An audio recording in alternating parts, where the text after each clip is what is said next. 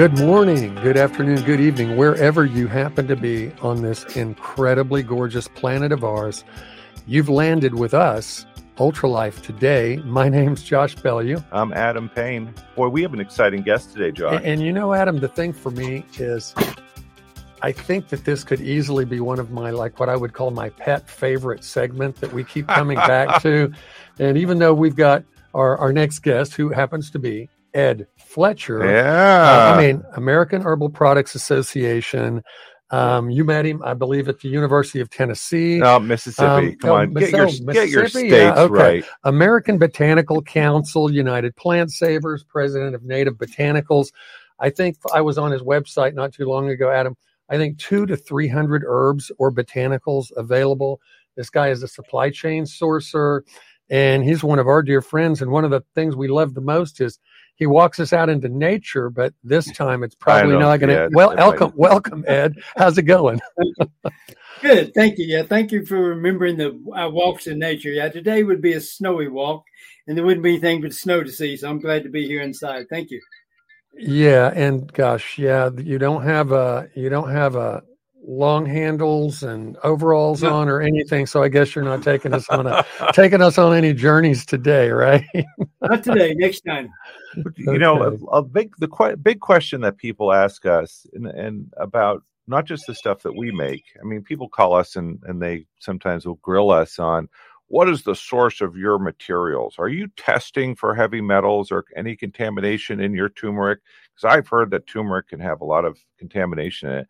And yes, we actually, our suppliers are probably one of the better suppliers in the world, not to brag too much. And we do a lot of testing on heavy metals and pesticides and all that stuff. But Ed, how you're in the field, you're touching stuff.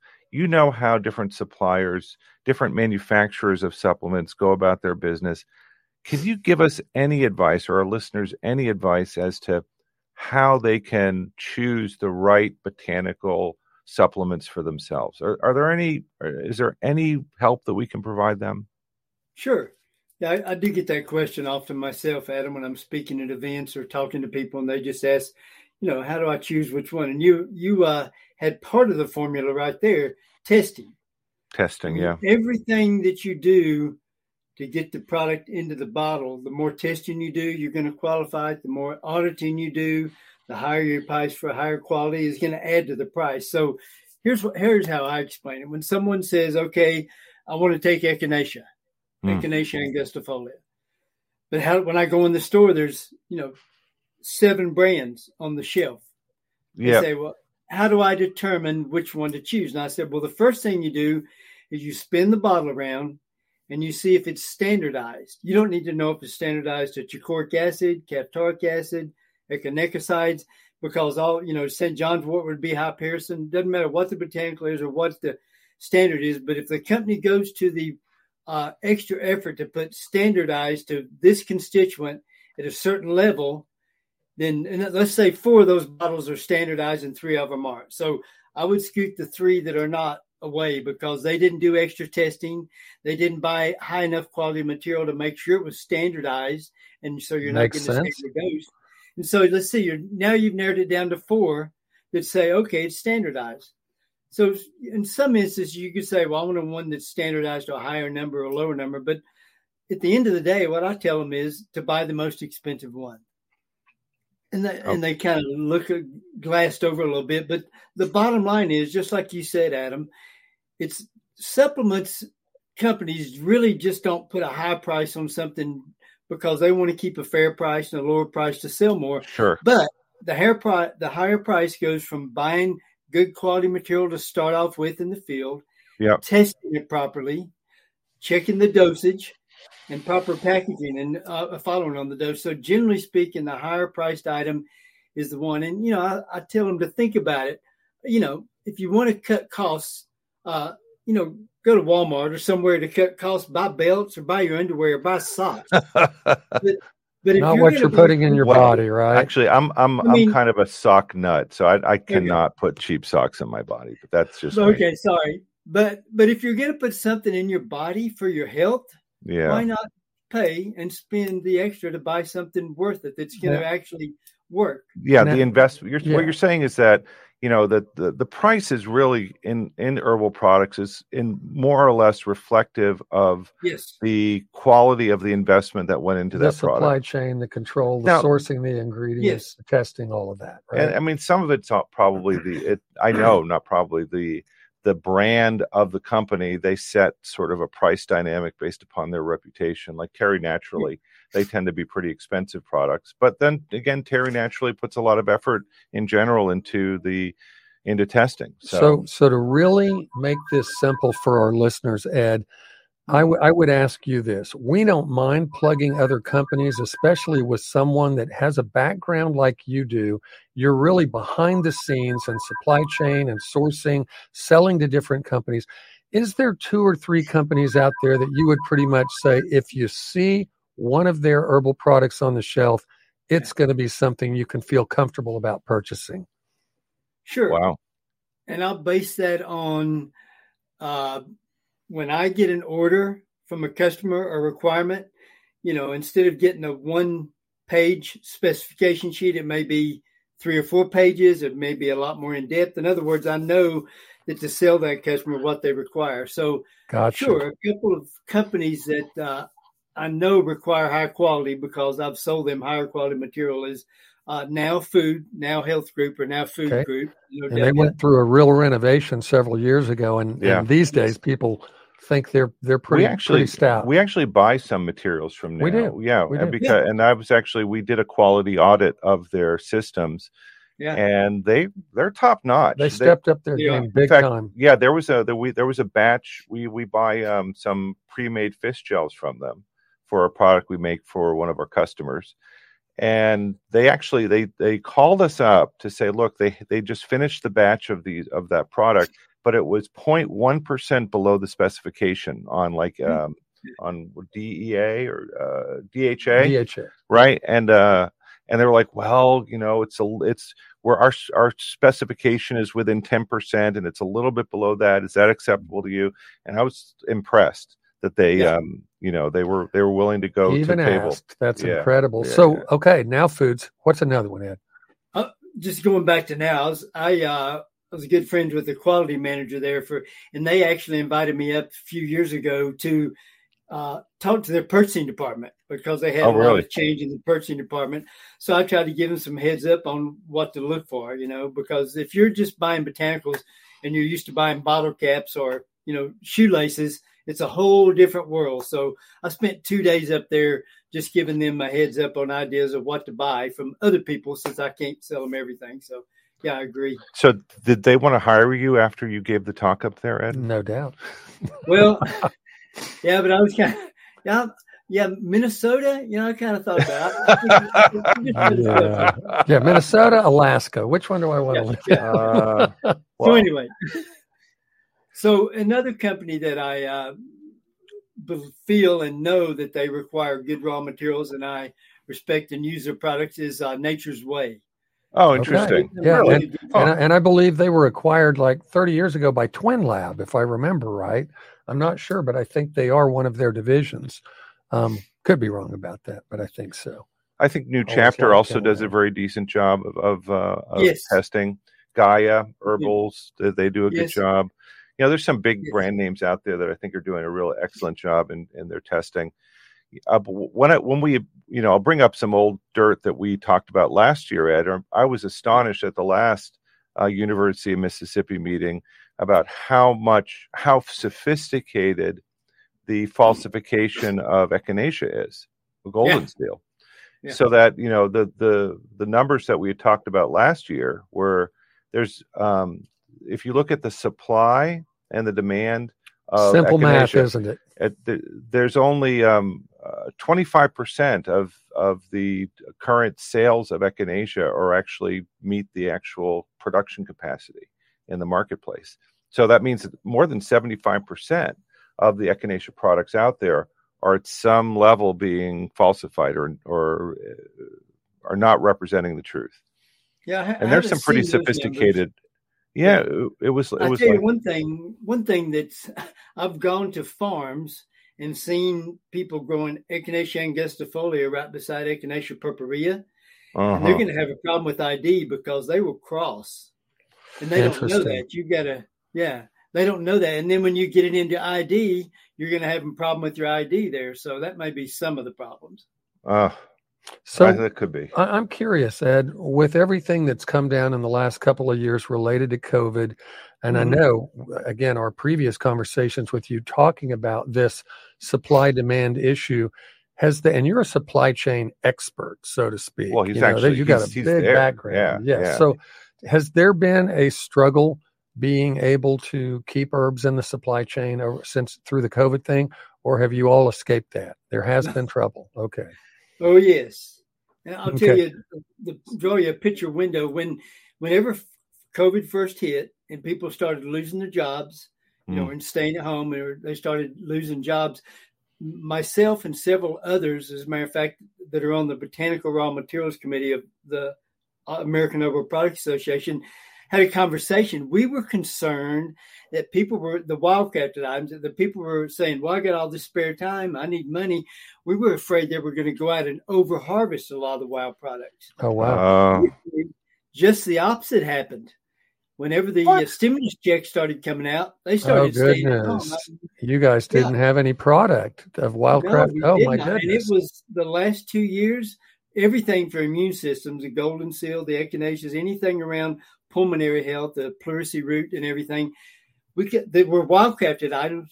It was hard to get them produced. So the shortage, and everybody was just clamoring, trying to get material. Elderberry. Elderberry is one that had a big issue because a lot of it comes from the, Eastern Europe areas. And I know there was some adulteration there because there are a lot of other berries that you can mix in. So anytime you've got a shortage and a high demand, that's when you look for it. That's sambuca and that kind of stuff, right? With elderberry. Yeah. And we've got people right now, obviously, we just experienced a week of some really sub-zero temperatures here in Oklahoma and some ice storms and things. And I know echinacea is kind of one of those that always hits the wintertime. What are 3 herbs that really would be wintertime? I know you mentioned elderberry as well. Are there some favorites of yours for people that they're going through winter and all of a sudden a rhinovirus, some type of cold or some type of thing like that comes along? What are your core ones that you say, this is your wheelhouse, this is where you go? Yeah, well, like you said, beside the normally combined echinacea and golden seal, you see that one a lot. Some of the teas for me, like my throat gets dry with the heat inside and everything and sniffles and things. Any of the teas especially with slippery elm. I mean, mention companies, a tea company that I really admire and know they buy quality is Traditional Medicinals. Oh, love that company. Yeah, I'm so glad you said that because I didn't know enough about them, but I buy their stuff a lot. Interesting. And then pleurisy root is a good one because it's stores. Yeah. And then pleurisy root is one that I see in the winter because it supports lung health. Boneset is one that also supports. Never heard of that. What's it called? Does that have another name? Tell me that one again. Boneset. Yeah, it's got another name. Eupatorium perfoliatum. Oh, that one, of course. I think of that one in my sleep all the time. You're joking. No, of course I am. Yeah, it's commonly called boneset. Names. Okay, actually, boneset was used back in the 1918. The 1918. The Spanish flu. The Spanish flu epidemic. Yep, sure was. And did they report some sort of benefit with boneset? What they said was it helped your body to break into a sweat, and then it helped your body naturally fight it off faster. It didn't prevent it, didn't stop it. It just supported your body in eliminating fever and flu type symptoms faster. So I have to ask, because names, especially in this world of botanicals, like Stonebreaker, things like that. Yeah. Is boneset literally something that they found for individuals that have broken bones in time of war or things like that? They give them to help them actually recover their bone health quicker? They have used that as poultices, but I've never seen any actual research that proved it worked. Okay. Yeah, they did use it as a poultice. Interesting. Yeah. Okay. Well, we're going to go to a quick break here, and when we come back, we're going to bring up an herbal that we've been talking about offline here So, Josh, I'm Adam Payne. Yeah, I'm Josh Bellion, and you're listening to Ultra Life Today, and we'll be right back after this break with Ed Fletcher. Looking for some real answers for your health? Can't sleep? Dragging out of bed? Stiff and in pain? Can't remember your spouse's name? Join Adam and Josh Saturday mornings at 9 a.m. for Ultra Life Today. You'll get a chance to listen to cutting-edge health experts and pick their brains in all kinds of health topics. We'll be taking your calls and giving away life-changing Ultra Botanica products. Join us on Ultra Life Today, Saturdays at 9. Welcome back to Ultra Life Today. We've been enjoying a fascinating conversation with one of our favorite people, Mr. Ed Fletcher, American Herbal Products Association, president of Native Botanicals, was just sharing with us. By the way, I'm Josh Bellew. I'm Adam Payne. And Ed was just sharing with us that there's a couple of brands out there. There's Nature's Way and there's Now that he feels good about. Yep. If people are just running in and they're not label readers like I am, they can go ahead and look at those and feel good about their sourcing, their ingredients, their testing. And so there was two things. He said, look for whether the botanicals have been standardized, Yep. right? Yep. And then also, this is one of the categories, especially with herbal products, that higher price point actually does make a difference. Okay, so Ed, we were talking off air about wintertime herbs and your own experience with one that I would say really qualifies for wintertime. I may even tag in after you share your experience, but I'm so fascinated because you started working in 1974, I believe, with your great-grandfather. You started learning the binomial names of herbs, and fancy words like organoleptic became something to a much younger guy. And here you are now. Organoleptic. But you had an experience with something called pleurisy root. What is it, and what was your experience with it? Right. So, yes, thank you, gentlemen. Glad to be back with you. So, yes, I was you're right. I did start with my great-grandfather, and I think I was staying with my grandparents, and we had the cousins over playing. You know, my other cousin, we were running around playing, and I noticed when I was short of breath, my side started hurting because pleurisy is an infection of the lining of your lungs, and when you breathe, you may have felt the same. They said it's like painful. Sandpaper. It's sandpaper rubbing, and it just hurts. So all I knew was I couldn't keep up with my cousins running and playing out there.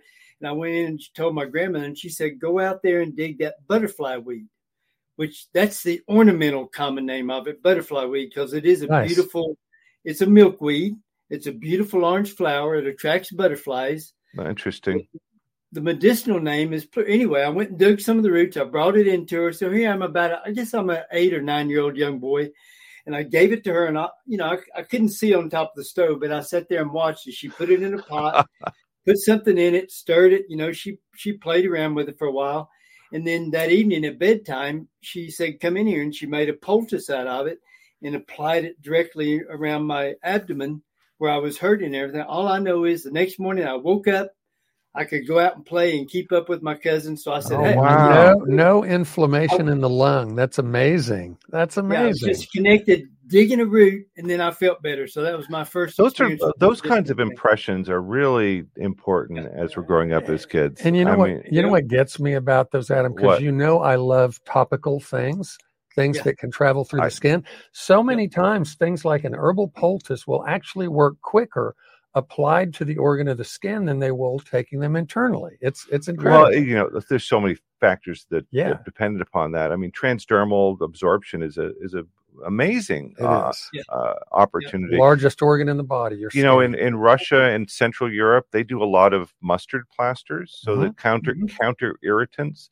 and they use cupping, which comes out of Chinese traditional medicine, where, I used to, I remember seeing, my first wife was a Russian gal, and I remember seeing her stepdad. He had these big, huge welts on his back, and I was like, oh my gosh, what disease, what's going on with that? Cupping, and those things will last these are just from mustard plasters, right? Plasters, I mean, and it seemed to me, that whole world seemed to me like insanity. The whole idea that you would put something physically on your body to affect an organ that was underneath. You getting ready to get baptized into the drug world. Right. You know? Yeah. Right? Yeah. There I am, about to go on my journey. It's just, it's incredible. I mean, but this is the folk medicine at work. So you actually experienced the benefits of this early on as a kid. I sure did. And so I'm assuming that would translate well into things that happen to people. We turn on the heat in the wintertime, things get dry, things feel that kind of raspy, wheezy kind of thing going on. Lots of people that have allergies probably it hits them as well because they turn on the heat and what happens? Mold and other things are coming out of their heating ducts. Don't say that. Oh, it is true. And but anyway, and so I know people are thinking, well, I just don't have any time at all to be able to put a poultice together and do something for my lungs, but you can take this internally, right? Yes. Oh, yeah. It's in teas. They have it in just supplement capsules too, but I like to take it as a tea myself. Yep. If I can't do it epidermal. Teas are my favorite. So where could people source these herbs directly? Ed? Is there a preferred way? I mean, we don't have the benefit of your grandmother pointing us to the backyard to go and dig up some of this stuff. Butterfly plant. Yeah. You mean not in a finished product, but in a raw form that they can? Well, I mean, either way. I mean, still as a finished product. I mean, I'm imagining that there are some health food stores that would have pleurisy root or something to the similar. What are the other generic names of it that people can find? Well, the pleurisy root is going to be the main medicinal common name, the most recognized. Right. And I was thinking, mention of companies a while ago. This is a good time to bring up Frontier Herbs. Oh, interesting. They still sell in our local store. Most of the stores, they still sell a lot of their herbs in the whole form. So you can buy an ounce of the gram, and then you could make poultices directly out of that. Yeah. Very nice. Boy, this is, I can imagine somebody really getting into this and essentially becoming a naturist, or naturopath, essentially. I mean, this is what we're talking about is naturopathy, isn't it? I mean, really going down into the herbs and creating remedies based upon the effects of these different botanical products. Mm-hmm. I've got some books, Adam, that are written by master herbalists, and I don't know, there's something about those books that just I think I romanticize about that life. That's why when Ed goes out into the wild and he's taking us there, I'm just like, I so want to be there. I want to have that either great grandmother, grandfather, or that Native American ancestor of mine that's pointing things out to me. Well, they're the medicine men, and, right? And put them in the pouch, gather them up. We'll show you when to pick them, what time to pick them, all of that. Yeah, there's something really romantic about that notion of connecting to the earth, connecting to the plants, and understanding how God and Mother Nature, if you want to call it that, has provided all of these Ed, medications. Speaking of that, in the wild. Ed, have you been all over the world picking herbs with native people, native populations, indigenous populations?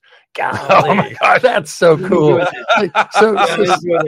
So tell me one of your favorite places or favorite couple of places or trips you've had with indigenous people where you were going to seek out a particular thing for maybe even a particular reason or just learning from them. Yeah. So one of the most interesting trips and stories was a company, Ipecac. Do you know the plant Ipecac? That's the plant that causes it for vomiting, right? Yes. Inducing vomiting for people that poison. Interesting. Yes, exactly. So is that a plant? That's the plant name, Ipecac, or is that the ingredient? Ipecac. Wow, amazing. I have an old bottle of that on my desk. Me too. You do? Yeah. Oh, wow. Keep one at the refrigerator. So in the house. It's native. It's native to Central America. Oh, wow. Years ago, when the companies were making it, it was hard to get out of there. So they took it to India and tried to cultivate it. Well, they grew it. They figured out how to cultivate it and grew fine. But it did, when they harvested it and put it into a product, it didn't have that effect. Wow. That makes sense. So these regions of the world have unique trace minerals and things in the soil, right? So I mean, somebody must have done the research to figure out why it wasn't being effective in other countries. No. Yep, it did. Then they called me back and they said, "Hey, we want to get it from the native region. Can you help us?" And I said, "Yeah." So they said, "Well, we think it comes out of Costa Rica." Well, I did some research and said, no, it doesn't. It grows more native in Nicaragua. But then they sneak it across the border and ship it out of Costa Rica because it's more Americanized. So anyway, I took I think it was a 10-day trip. Yeah. Yeah. I flew into Managua, got on a little puddle jumper plane. We flew across the largest lake in Central America there, Lake Nicaragua, big lake. Landed. We jumped in a little, not a two-seater, but a one-aisle boat with seats on each side. Rode down the Rio San Juan River for about 2.5 hours. That's just great. Wow. We got on a donkey and rode for about an hour. And then we got off and said we have to walk from here. So I'm following this guide. You guys will like this story. I'm following this guide, and he's doing this through the jungle. And it rained. It's a rainforest. It rained. It stopped raining. And I'm looking down, trying to watch every step. And finally, we came to an opening. He said, "We rest here."